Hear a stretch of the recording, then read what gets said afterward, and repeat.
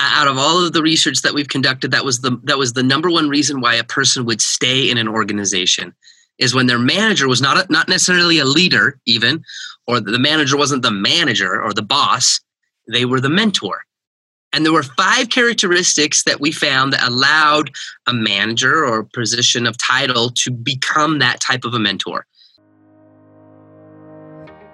I've learned so much over this first year of podcasting, and I wanted to share with you guys the 10 most life-changing lessons that I have learned this year. So I created a document, and it's on my website. What you're going to do, you're going to go there. It's going to be 10 life-changing lessons. Click on that button. It'll ask for your email address so I can email it to you. Sign up for it, because these life lessons radically changed the way I viewed my life and the way I started living. It helped me to get better in the areas that I've so desperately wanted to see progress and growth in. And because I know they helped me, I really believe that they will help you. And I wanted this to be a gift for you guys. So I really hope you enjoy this gift, and go to the website, thewholepersonpodcast.com to get it. It's free. And I hope you guys enjoy and learn as much as I did from it. So excited to have our guest here on the show today. Currently, he just wrote a book called I Love It Here. And you, my friend, your name is Clint, and I want to make sure I don't butcher saying your last name, so I'm going to let you say your last name. Yeah, it's Clint Pulver. Pulver. I thought so. I just wanted to make sure, because I didn't want to say, I'm sorry, I messed that up.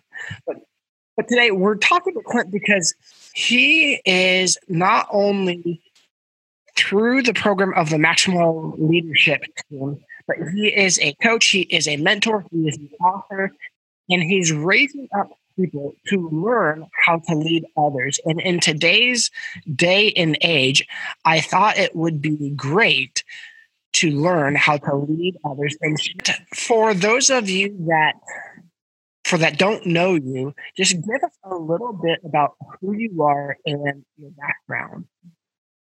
So my name is Clint Pulver, and for the last 5 years, I have worked as the undercover millennial. It's kind of like undercover boss without the makeup. I would go into organizations as a millennial who was looking for a job. And I would walk into the first place that I saw, and I would walk up to the first person and say, hey, I'm just looking for a gig. I'm looking for, some work. I thought about, maybe applying. What's it like to work here? And then the employees kind of look around and they tell me everything, the good, the bad. And over this time that I've conducted this study, this research, it's been a lot of years. We've worked with 181 organizations, and undercover, I've been able to interview over 10,000 employees. And the magic behind the research was when a leader was creating an environment that people never wanted to leave. The magic was when I would go up to an employee and say, what's it like to work here? And they would respond with, I love it here. I love my job. I love what we get to do. I love my manager. I love our culture. And then when that response would trend in an organization, person after person after person, and it was beautiful to see what those leaders were doing to. And in the mastermind group, we were in New York City meeting with other CEOs and executives. And one of the gentlemen that we met with owned a sporting goods store. And he talked about how he needed to adapt and change his business. And they needed to just adapt, right? They needed to change. And then he thought it was really interesting because he felt the need to change his business style. But then I asked him about his management style. And he felt that there was no need to adapt. He said that the way I manage today is the same way I managed 20 years ago. And we get results, and it works. And we're in his store in New York, and I looked around, and all of his employees were my age or younger. And I just thought to myself, I said, I wonder if they would say the same thing. I wonder if they would have the same perception that the CEO did. And so we ended the conversation with the CEO. We had about 35 minutes to kill until we needed to be to our next place. So I went up to the first employee that I saw, and I looked like this. I had a backwards hat on. I had, just regular clothes. And I walked up to one of the clerks, and I said, what's it like to work here? I'm just curious. And the employee kind of looked around and got quiet. Felt like we were doing an illegal drug exchange. And the employee said, do you really want to know? And I said, yeah. And he said, I can't stand it here. I literally am so miserable. I feel like I'm a cog in the wheel. I'm a number. Like, I don't even think my manager knows I'm here right now. And then I asked, well, okay, then why do you still work here? And he said, oh, I've applied to 3 other places already. And I thought, okay, well, maybe the guy's just having a bad day. So I went and asked another employee, and another, and another. And eventually in that 35 minutes, I had interviewed 6 of his employees. And at the end of those conversations, 5 out of the 6 of his staff members said they would not be working for this guy and his store in less than 3.5 months. 5 out of the 6. And the reality of what was happening in the employee experience versus the perception of leadership was completely different. I think, unfortunately, most managers have no idea that they're doing poorly because no incentive for an employee to speak. Like, if I'm struggling with you as a manager, like, why would I come to you and say how much there's no incentive there. I'm going to get blacklisted. I could get fired. I could be deemed the dramatic employee. But so many times a manager will sit down with an employee and say, well, what can I do to help you? What can I do to be a better manager? And what the employee says is, oh, no, you're doing great. It's awesome. No, it's good. It's cool. But what the employee's really thinking is, you devalue me. You're constantly criticizing me. You micromanage everything. When we win as a team, you take the credit. When we lose as a team, you blame everybody else. And there really is a disconnect there. And that was the moment that started the Undercover Millennial program. It was the moment that I said, there's something here. And that's how the organization started. Mm. It's funny. I was joking with a friend a long time ago that I could write a book on management, having never been in management, and I would call it What Not to Do. Because all the experience I've had in my life as an employee was from working for a lot of bad managers. I had over 21 jobs in 4 years right out of college. And I'm not going to say all that was them. Some of it was me not liking the place, leaving, getting fired. And it's funny because I found myself sometimes stuck in a job, not wanting to leave, but sometimes maybe self-sabotaging because I didn't want to be there. Yeah. And then sometimes there was just such poor leadership, and they would try to walk all over me. And I decided, no, I'm going to put my foot down, and I am going to stick up for myself. And then I got fired. It was very hard to approach leadership, to have an honest conversation. This is funny.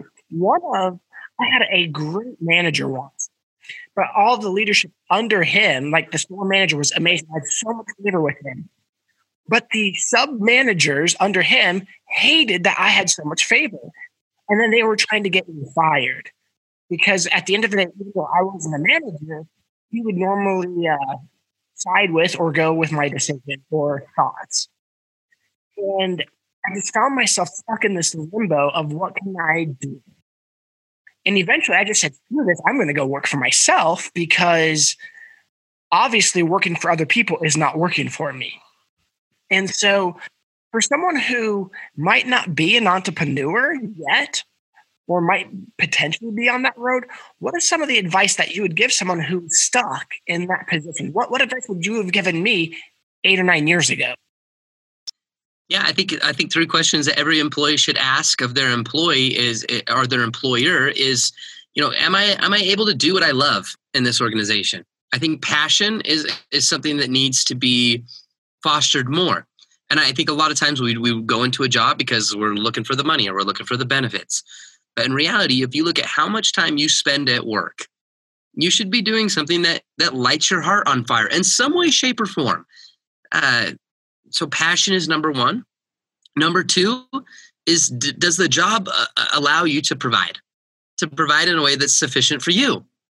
If you cannot survive, you might be thriving at work, right? You might have a good time, you might have passion, but if you can't pay your bills, chances are you're not going to work there very long. And then number 3 is purpose. Passion provide, and purpose. If we can figure out those three things in the workplace, and that purpose side of doing something bigger than yourself, doing something that you feel like, you know what, I'm contributing. It's not just a job. We're helping people live a better story. I'm helping people get into a home. I'm helping people stay safe on the road. Whatever it is, to find that purpose in your work and ask yourself, does your job allow you to do those three things most of the time? And if it doesn't, then maybe there's an opportunity for a switch. Maybe it's time to find something that does. And then if you're the manager listening to that, I think it's important to understand that you can create that for your employees. I don't care what the job is, whether it's a janitorial, sweeping up the floors, you're at a tech company designing software, you're a doctor in the medical field. All industries that involve working with humans have the ability to create meaning, passion, and the ability to provide. And so as a leader, I think we can do that. And as employees, it's important to seek that out in our jobs. I really like what you're saying.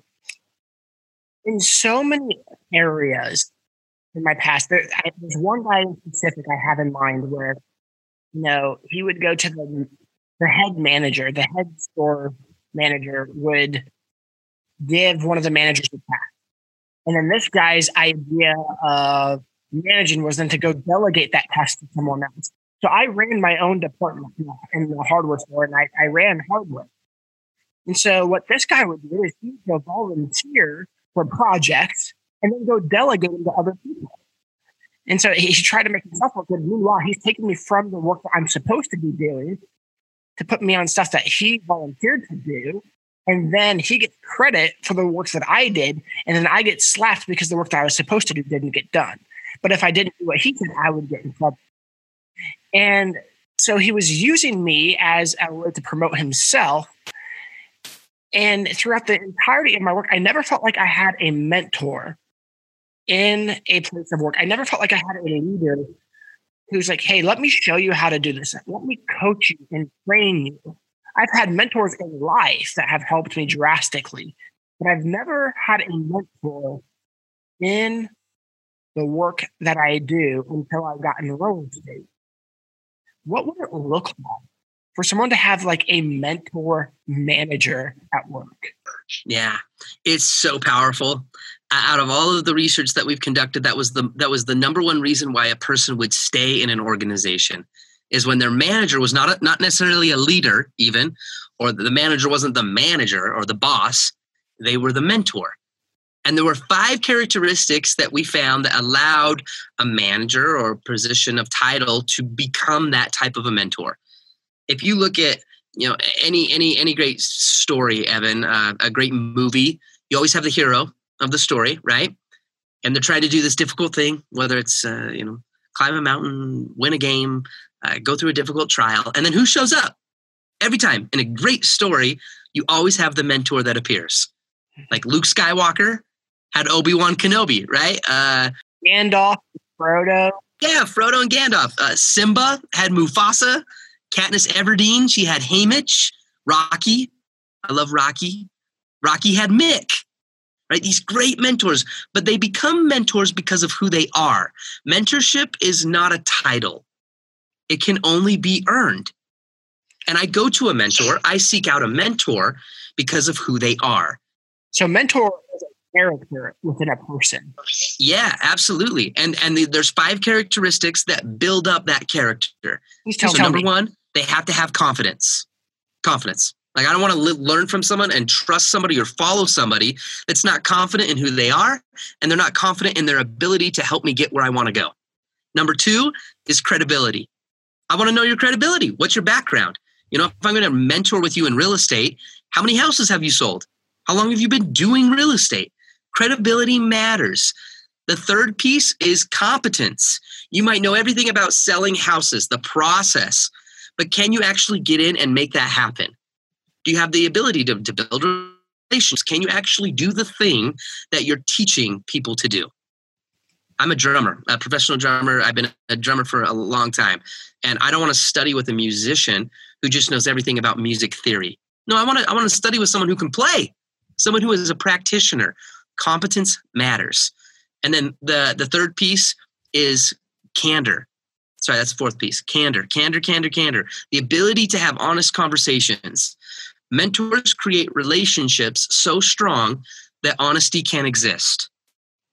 I want to mentor with somebody who's going to speak the truth, who's going to give it to me straight, someone that's not going to give me fluff. If I'm messing up, they're going to tell me I need to do better, but it's coming from a place of care. And that is the last C, care. Great mentors truly care about the individuals that they're mentoring.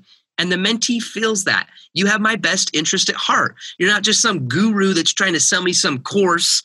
You really care about me as an individual.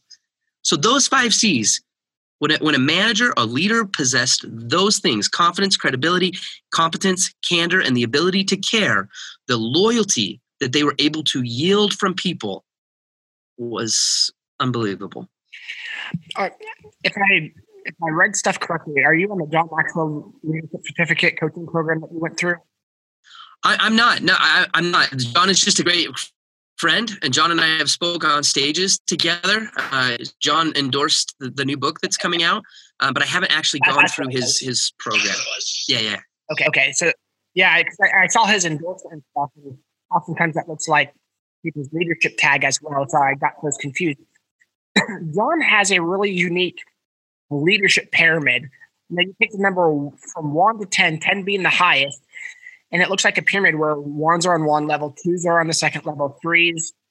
And what ends up happening is it's the leadership mentor pyramid where 2s can mentor 1s, but 2s can't mentor 5s. 5s can mentor, 4s, 3s, 2s, and 1s, but not 6, 7, 8, 9, 10. And so I feel like there's this yin and yang where not only can you learn to be a good mentor, but you also should be a mentor. What are some of the characteristics for me as an individual to be a good mentor? Because you listed 5 to be a great mentor. Let me phrase it. I said mentor. What are the good characteristics for me to be a good mentee? Yeah. I think one is being willing to learn, right? Being willing to be teachable. Here's the thing. If you want to eventually be a great mentor yourself, then you've got to be a mentor. You've got to have a mentor. Sorry. Great mentors were always being mentored. So do you have a coach? Do you have someone that you're working with, someone that you're leaning on, someone that you're learning from on a consistent basis? This is not just, what are you reading, or, do you read some blog posts? Who do you follow on Instagram? That's a little bit of mentoring, but that's not true mentorship in its wholest form. And so I would ask those people is, again, first off, do you have a coach? How do you expect to be taught by somebody if you're not coaching with anybody? If you're not really earning those relationships, earning that opportunity to learn from people? I think we should do whatever it takes to associate with astonishing people, doing and living the life that we want to live. I remember when I got into the speaking world, there was a guy that I wanted to meet really bad. His name was Mark Scherenbrock. And I had quit my job, my day job. I jumped into this world of professional speaking, and he was the guy. He was the guy that I wanted to learn from. And I think, too, that we have to be willing to earn it. Be willing to earn it. And I bought a plane ticket with the last little few pennies that I had, and I flew to this event, and I walked up to him, and he was there in the hallway at this convention, and I tapped him on the shoulder, and I said, "Mark, my name is Clint Pulver. You have no idea who I am. I just quit my job, and I really want to learn from you. You're the person that I flew thousands of miles to meet. Do you have any time during this event?" And I'll never forget, he looked at his watch and he said, "Let's do it right now." And we went and we sat at the table in the conference hallway for 45 minutes. And he just poured into me. He just gave, he coached, he mentored, he helped me. He had the credibility, he had the competence, the confidence, but he cared. He really cared about me. And what he gave me was honest, and it was truthful, and it was so helpful. But here's the piece of advice I would give is gratitude will always win in this situation. I was so grateful for Mark and what he did for me. I wrote a little handwritten thank you card, and all I could afford at the time was a $25 gift card to Jamba Juice. And I put the gift card in the card, and I mailed it off to him. He wrote me back, and he said, "Clint, out of 20 years of being a professional speaker, you are the first one that has ever taken the time to write me a handwritten note saying thank you." And he said, "Anytime you need anything, you let me know." This is a guy that charges thousands and thousands of dollars to coach with, thousands of dollars to work with. I've never paid a dime. I paid $25 for a Jamba Juice gift card. But my point is stay in rookie mode and be grateful. If somebody gives you their time, thank them. Thank them. It's such a simple thing, but it goes a long way in building a relationship that of mentorship that can actually last. That's awesome. When I'm thinking about your story, there's these moments in people's lives that when you reflect back, it was a pivotal moment. I like to call them altar moments, where in biblical times, in the Old Testament, when the Israelites went through some major horrific event or came through something so difficult, they would build an altar. And it wasn't just an altar for animal sacrifice to worship God, but it was also a statue of remembrance. It was a pillar of what had happened, so that they could look back in history and say, at this place, at this time, God showed up. And I think we have these moments in our lives that we can create and look back at, hey, at this place, in this time, this person showed up in my life. And that helps us to move forward and be there for other people. So that sounds like it was a significant place. How would future leaders, let's take me for example, and how could I create a significant moment for someone else? Yeah, I think one of the greatest ways that we can do that is we communicate a person's potential and their worth. Two things that great leaders did consistently that was always beautiful to see, not just in the workplace, but in life. They communicated an opportunity to become something more. And they also communicated that who you are is enough. I was a kid in school that I had a hard time sitting still. I would always move. My right hand would twitch. My left hand would twitch. I would tap. I still have a hard time sitting still. And everybody saw it as a problem. I was called the twitcher. A lot of kids called me the tapper. And everybody saw this issue, but there was one person in my life, and his name was Mr. Jensen. And he was my 5th grade teacher. And he looked at me as I was in his class, and I was tapping, and he said, "Young man," he said, "you in the back." He said, come here. I want to talk to you. And the bell rang, class dismissed, everybody leaves. And everyone's like, oh, he's in trouble. Yeah, totally. I did. I thought I was going to get kicked out of school as a 10-year-old. And he sat me down and he said, "Listen, I watch you. And I know you're the kid that's on the list. Everybody sees the problem. But you'll start moving your right hand, and then you can write with your left hand. And then you'll switch. And you start writing with your right hand. And you can tap with your left hand." He said, "Clint, I think you're ambidextrous." And I was like, "No, I'm Presbyterian." He goes, "No, that's not what it means. It's not what it means." He said, "Can you tap your head and rub your belly?" I said, "Yeah." I said, "I could do that." And he said, "Now, can you switch it?" He said, "Then can you rub your head and then tap your belly, and then tap your belly and rub your head?" And literally, without thinking about it, Evan, I could do it. And he leaned back in his chair and he smiled and he said, "Man," I said, "I knew it." And he said, "I don't think you're a problem, Clint. I just think you're a drummer." Sometimes people hear that and they go, "What's the difference between those two things?" Because in some I don't think you're a problem. I just think you're a drummer. The point is, dude, this was a moment. I believe in moments. Great leaders create moments. That's what we remember. Employees don't remember days. They remember moments that leaders create in their lives. And in this moment, Mr. Jensen, he leaned back in his desk. He opened up the top drawer and he reached inside and he took out my very first pair of drumsticks. My very first pair. And he said, "Clint, dude, these are yours. And I want to give them to you. But I want you to just keep them in your hands. Keep them in your hands as much as you can." And that was 22 years ago. And I can stand here and sit here today and say, honestly, that 22 years ago, literally to this exact day, I have tried my best to keep my promise to Mr. Jensen. And for 22 years, man, I've had the opportunity to tour and record all over the world playing drums. I've been on America's Got Talent.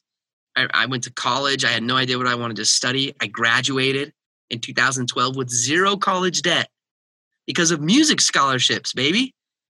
And I'm not saying all that to go, wow, good for you, or what a list of accolades.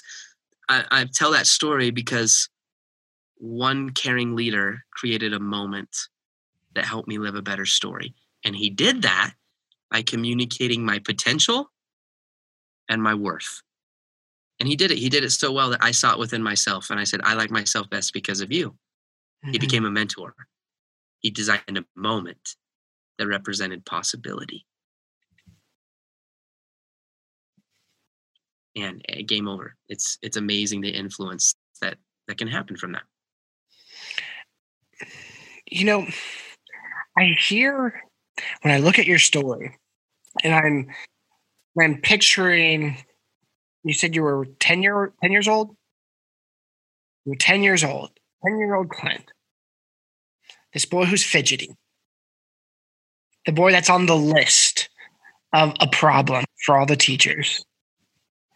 The kid who might be a little socially awkward and kids make fun of and might not befriend. I'm seeing this little boy and I'm feeling his pain of sitting in the back because that's the only place he feels comfortable sitting.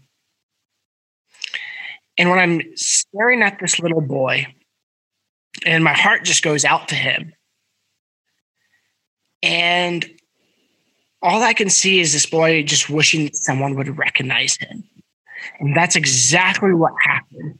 Someone to recognize your potential. Someone to recognize beyond what everyone else saw and saw your true self, your true heart, your true gifts.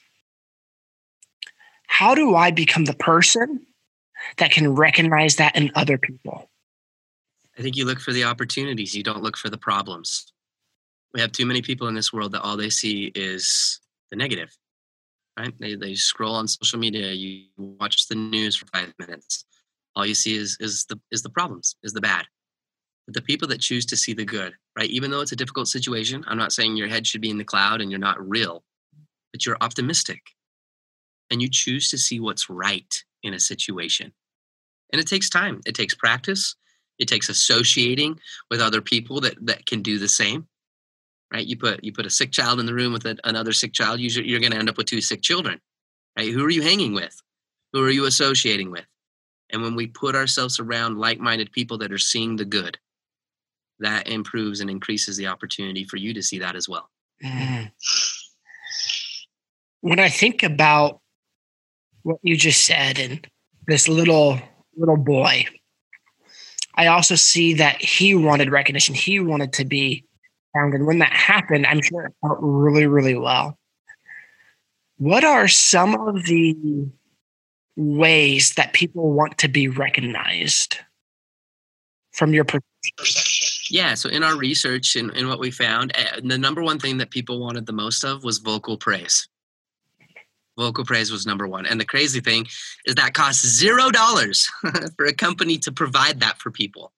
Like I'm talking about the data boys and data girl, and good job. I appreciate it. So I really appreciated, the work that you're doing, and you're coming in early, like those types of things. It's little, but it matters. Vocal praise is number one. Second, a lot of employees talked about experiences. Like we went axe throwing as a team. It was so rad.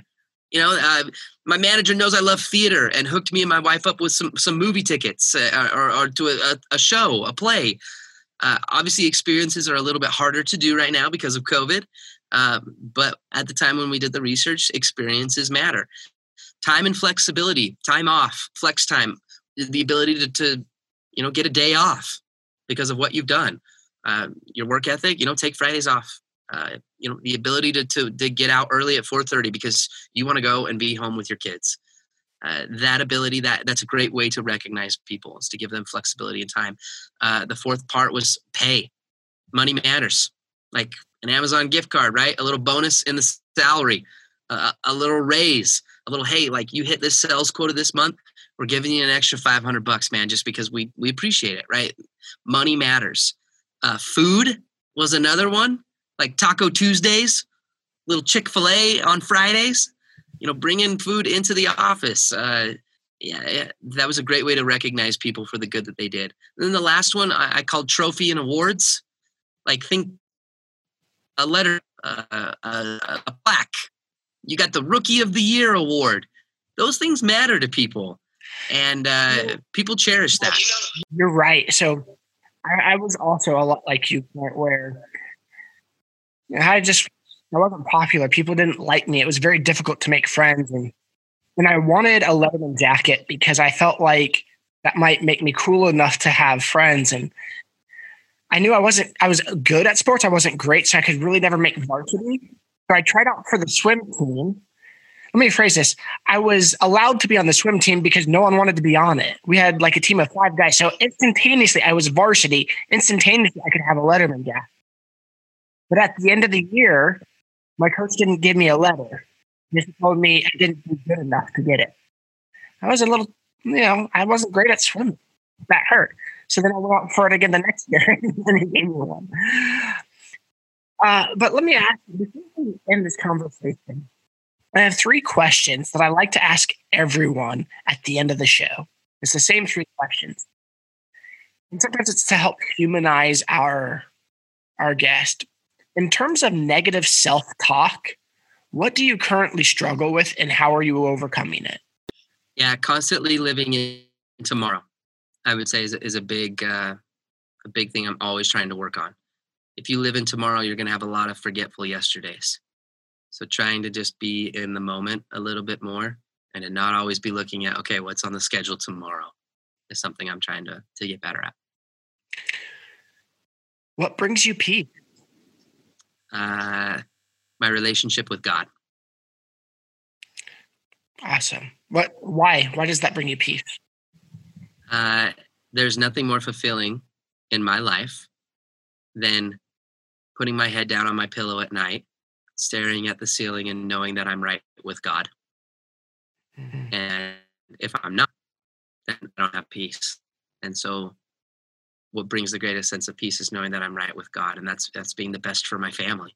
It's being the best for others. That's striving to make sure that I'm doing good. I'm being I'm having integrity. I'm being honest. I'm striving to be kind. I'm striving to compliment. I'm striving to reach out to people that all the things. There's so much to that. But if someone didn't feel like they were right with God, because I run into people like God wouldn't want me. If someone doesn't feel like they're right with God or God doesn't want them, what would be your advice? Yeah, obviously that's I would say that's the adversary. I would say that's the other side that's talking. God always wants you. Now there's certain ways that we can qualify and reach out and connect and come closer to God. And I love the movie The Red Fern Grows. I don't know if you've ever seen that movie, but tried, of course. Yeah, right. The kid wants 2 coon hounds. He just wants two dogs to go hunting with. And yeah, man, preach it. And then he's got this grandpa that really is a mentor in the story. And I'll never forget the line where he said, because he's complaining, he's like, God doesn't want me to have these dogs. And the grandpa said, have you met God halfway? You got to meet God halfway. And sometimes it's easy to sit back and we stand in front of the fireplace and we say, give me heat, then I'll give you wood. And I've always remembered with my relationship with God is to make sure I'm putting wood on the fire. I'm meeting God halfway. And that's helped me a lot. The next question is, what's the best decision you've ever made? It can't be God and it can't be your wife. And then the third option would be to have children. Hands down. Yeah. My 2 little baby girls, my 2 little daughters live in London.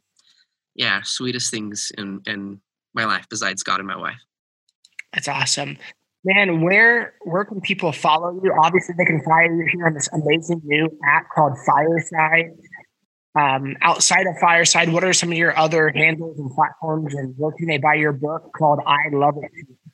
Yeah, it's available right now for pre-order on Amazon and Barnes & Noble, anywhere you can buy books. And then connect with me at clintpulver.com. That's my website. And then I love Instagram. So hit me up on Instagram. And listen, Evan, I appreciate you, man. I appreciate your support and inviting me and allowing me to speak to your audience. I appreciate it a lot. Perfect, man. Well, thank you so much for coming on to the show. And I hope you have an amazing day. I love it. Thank you. Take care. When I started this podcast, it was important for me to lead by example. that I wouldn't hide behind a fake mask, acting like I've arrived and speaking from the mountaintop. My whole purpose was to be vulnerable about where I was, my failures, my struggles, and my successes, so that I could be a bridge, that I could be a gap in this process of showing people how to change in the areas of faith, family, finances, friendship, fitness, and fun, because that's exactly where I'm at and what I'm doing. And I had a coach years ago, and he was the first coach I've ever had. And he did it for a very affordable rate because I couldn't afford anything more than what he offered me. But he told me this: Evan, someday you're going to get in a spot where you're going to be able to give back to others. And I want you to remember what I'm doing for you here and now, that it's made affordable so that you can actually go through it. He goes, I believe in you, and I trust that you'll do this. And so because of that, it resonated within me that at a certain point, when I felt I've had enough hard knocks that I had something to offer other people, I would start a coaching program. And this is that. I am now starting a coaching program, and I'm going to make it affordable because by the graces of someone else that helped me out when I was first starting my journey, I wanted to do the same for other people. So I'm going to offer a free 15-minute coaching phone call to anyone that wants it. You can go to the website, thewholepersonpodcast.com, and sign up for that free coaching phone call. And if you're looking to have a longer, extended coaching relationship outside of that first 15-minute phone call, I have the prices right up front. I'm open about it, and I'd be more than happy to see if we'd work well with one another and can help you reach and achieve the goals that you have in life. Guys, thank you so much. I hope you enjoy the show.